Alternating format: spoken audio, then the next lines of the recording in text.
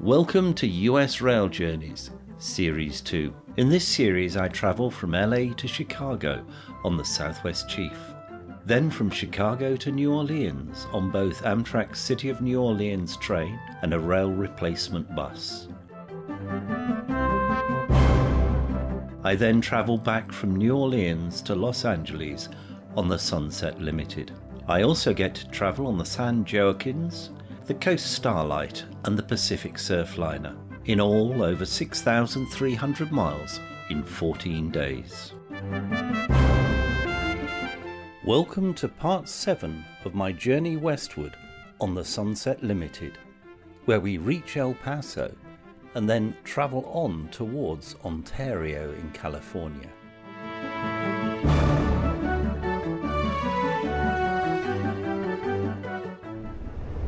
We're now going through some marshalling yards, lots of freight wagons here. We'll still continue at a reasonable speed, and I would imagine that this marshalling yard is nothing like the size of the one at Houston. But still, it is quite a large yard, I would say probably 10-15 tracks across. We must be coming towards El Paso Station. On the hill behind the marshalling yard I can see a giant water tower. Is it 8, 10, no maybe 12 legs holding it up in the air? On my left I can see what looks like a small oil refinery and the tanks for storage of the refined fuels. No sooner have we passed what looked like the small oil refinery than we went past a much bigger one. And here's another refinery or set of refining equipment. Rail cars ready to receive the fuels to take across the United States. We're approximately 10 minutes away from our next station stop of El Paso, Texas. If El Paso, Texas is your final destination, please take a few moments, make sure you have all your personal items, your cell phones, your chargers. Please check the overhead racks, the luggage racks, seats back down in front of you. Any personal items that you brought on the train with you, you're responsible for taking them off the train. If you have checked baggage, please have your baggage claim check ready. Baggage pickup will be available going into the station approximately 10-15 minutes after the train arrives into the station. We are running behind schedule for unforeseen freight traffic. We're going to try to make up some of this time. So, if you are traveling west with us, El Paso, Texas will be a fresh air smoke break stop for probably about 15 minutes or less. We're going to try to expedite our work here in El Paso. So, please do not wander far from the train station. Next service stop will be Tucson, Arizona. It'll be later this evening. That'll be the last opportunity to have a smoke break. And our final destination will be Los Angeles, California tomorrow morning. So once again, El Paso, Texas is coming up, but that is your station stop. Please make sure you have all your personal items. Please wait until the train comes to a complete stop before you come downstairs. Please do not open any doors or windows. Our Amtrak train attendants will be able to do that for you, or the conductors. On behalf of our crew, we'd like to thank you for traveling Amtrak, and have a great day.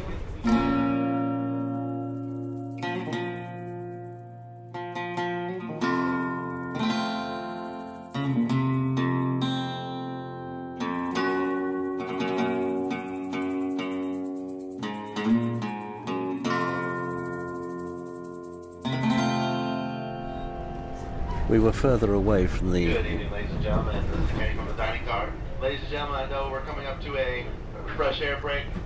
My first reservation is 5:30. If you're only a 5:30 dinner reservation, I completely understand if you would rather have a smoke break, fresh air break instead.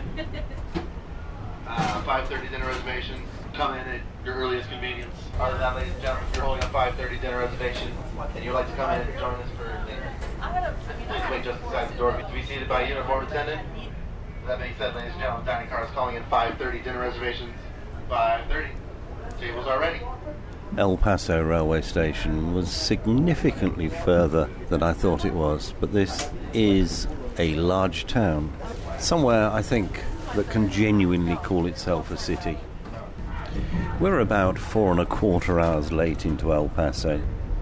The city is situated along the Rio Grande River, across the border from Mexico. Fort Bliss, a major US Army installation and local employer, lies to the east and northeast of the city. The Franklin Mountains extend into the city from the north and nearly divide it into two sections. The area was not considered a part of Texas until 1848. The population exploded with the arrival of the Southern Pacific, Texas and Pacific and the Atchison, Topeka and Santa Fe railways in 1881. In 1930, Conrad Hilton opened his first high-rise hotel here. In 1934, Varney Speed Lines began operations out of El Paso Municipal Airport. They were soon taken over and renamed Continental Airlines. Edie's claimed that the margarita was first mixed at Tommy's Place Bar in 1945, and a company called Helen of Troy Limited, manufacturer of health products such as Dr. Scholl's, Vidal Sassoon and Sunbeam, is based here. The restored railway station was designed by the same Chicago firm that built Washington Union Station. It opened in 1906 and was used by nearly 15,000 passengers in 2017. On our departure from El Paso, we will soon be crossing the Texas-New Mexico state line because the Rio Grande River serves as a natural boundary. We've now reached El Paso station. Quite a few people getting off the train here, and I suspect quite a number might get on as well. But next to each car, people taking a breath of air, people sitting on the platform and having a smoke. This fresh air break has taken a long time coming, and I think people are very relieved to be able to get off the train for a few minutes. Just saying goodbye to a couple of people I met for dinner last night. El Paso was their stop. We were half expecting not to meet, considering the time we were meant to be here. The late afternoon sun is blazing down. It's pretty hot here, and of course it's a crew change, so we're losing our conductors and engineer, and soon we'll be meeting a new set of conductors and engineer to take us onward from El Paso westwards. The line here must face just about due west because looking down the train, the sun is directly in my eyes. They're trying to expedite the stop here to gain a few minutes to see if we can make up a bit of the time we've lost on our way. So I shall get back into the train, I think, into the air-conditioned comfort.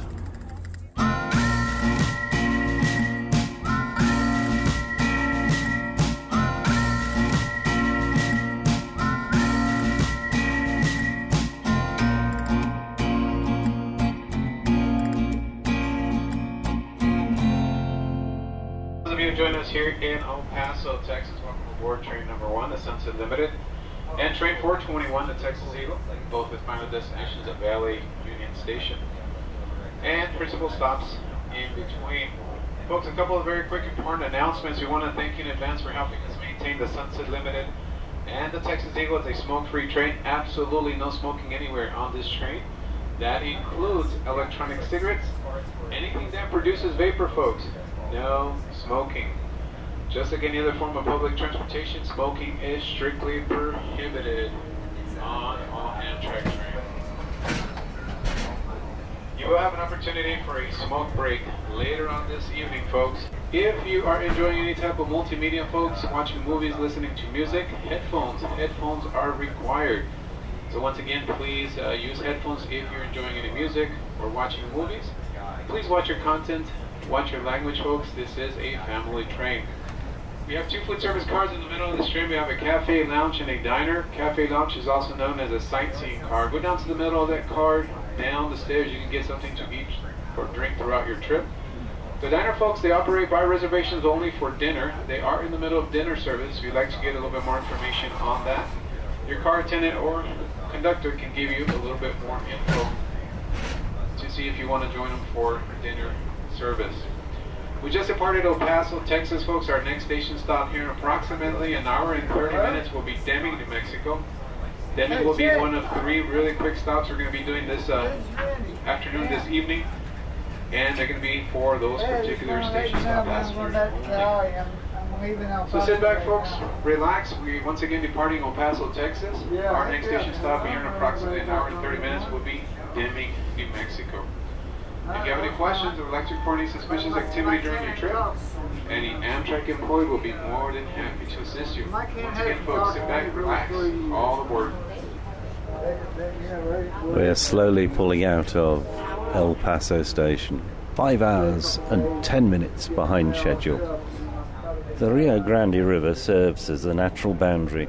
It is Spanish for Big River, and it's 1,885 miles long, the fourth largest river system in the United States. These are the lands of the famous Mexican revolutionary Pancho Villa, and where Billy the Kid died at the hands of Pat Garrett in 1881.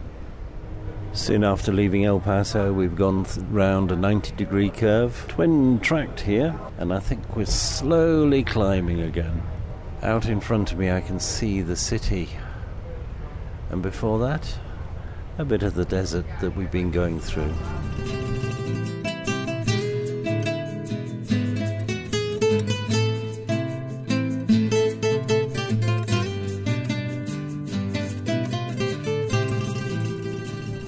Since we left El Paso, we've been climbing steadily.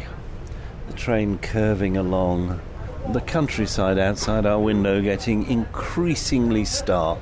The sun starting to set in the west. The shadows are getting longer. I suspect in an hour or so it will be dark. It's a lovely dusk. The sun is sinking in the west.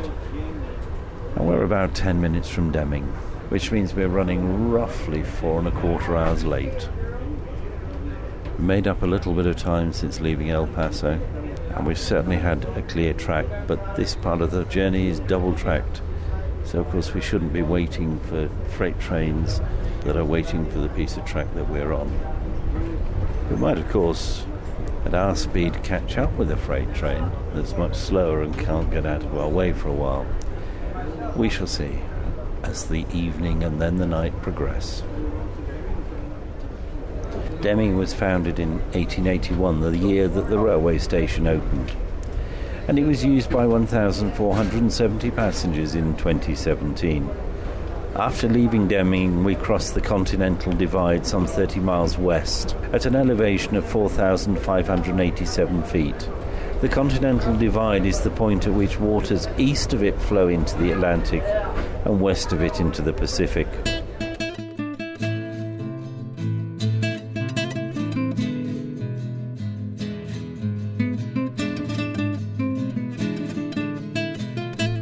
As you'll be aware from my earlier mutterings, the train is running somewhat late. Originally, the schedule suggested that by tea time we'd be at Lordsburg.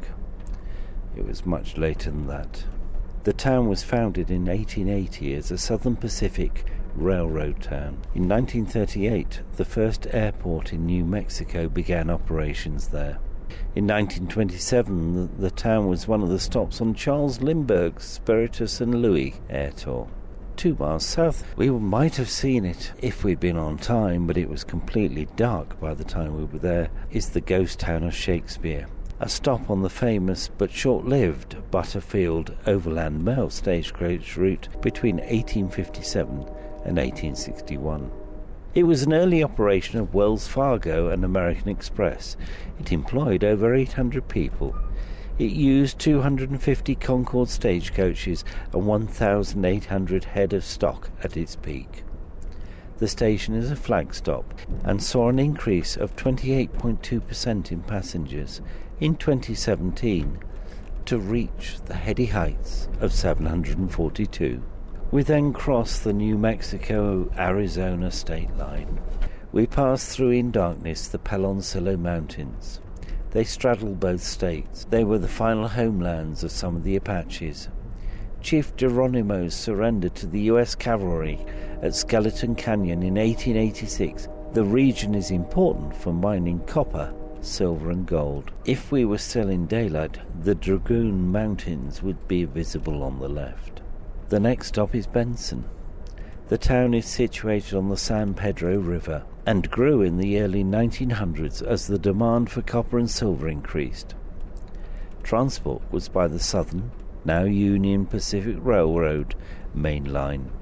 Today its moderate climate and location as a gateway to the Karchner Caverns State Park has resulted in its growing popularity as a retirement and tourist destination. The culture is ingrained in the Old West and traditional railway heritage. The station is another flag stop and consists of metal shelter. In 2017, passenger numbers grew to 2,036. We passed the Davis-Monthan Air Base, a vast aircraft boneyard where the dry desert climate preserves hundreds of stored aeroplanes. We should have reached Tucson by dinner, where the stop is 50 minutes. It's a service stop. The town was first inhabited 12,000 years ago by the Paleo Indians.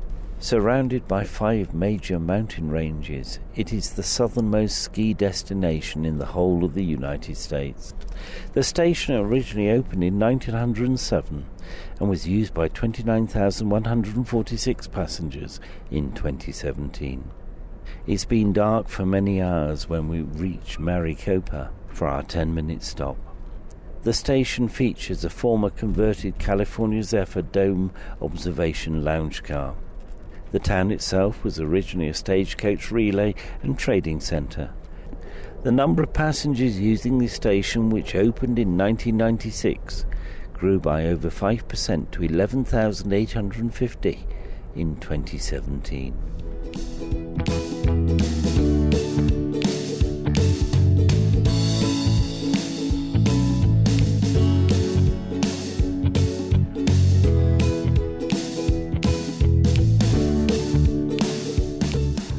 Ontario station is next. Tentative time is just about 8:10.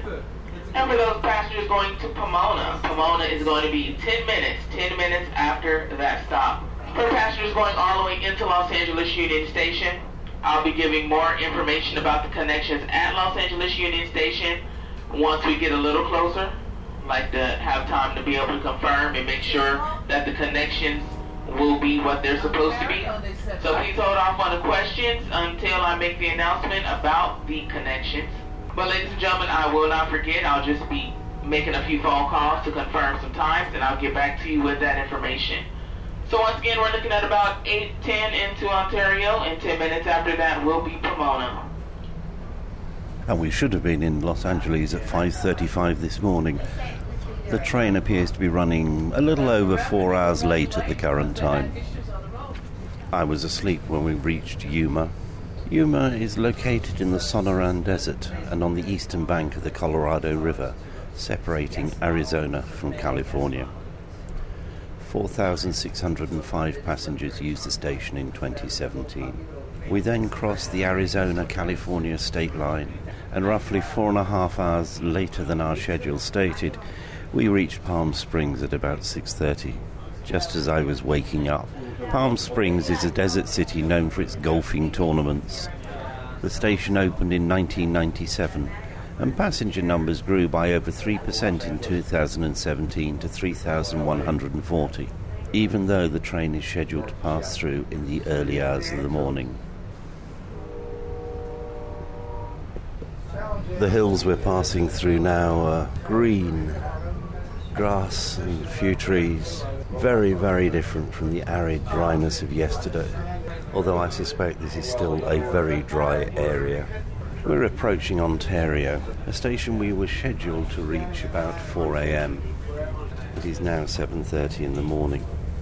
Ontario in California is the home of the Maglite Corporation, makers of torches. In 2015, the passenger numbers increased by 2.8% to 4,824. I wonder how many people have been waiting since the inhospitable time that we should have reached there if we'd been on schedule. We've just passed a grove of what look like orange trees, and here's another one. Oranges, bright orange, hanging from the branches. The road that was running parallel to us a few moments ago was full of cars queuing the early morning rush hour, I suppose. It is 7:30. Our engineer has his hand hard on the horn as we're going downhill towards Ontario.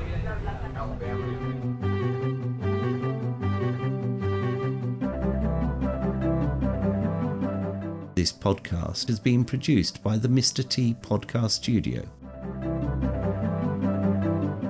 I thank the passengers and crew of Amtrak's train number 1, the Sunset Limited, for making this podcast possible. Thank you for listening. Please join me again in 2 weeks.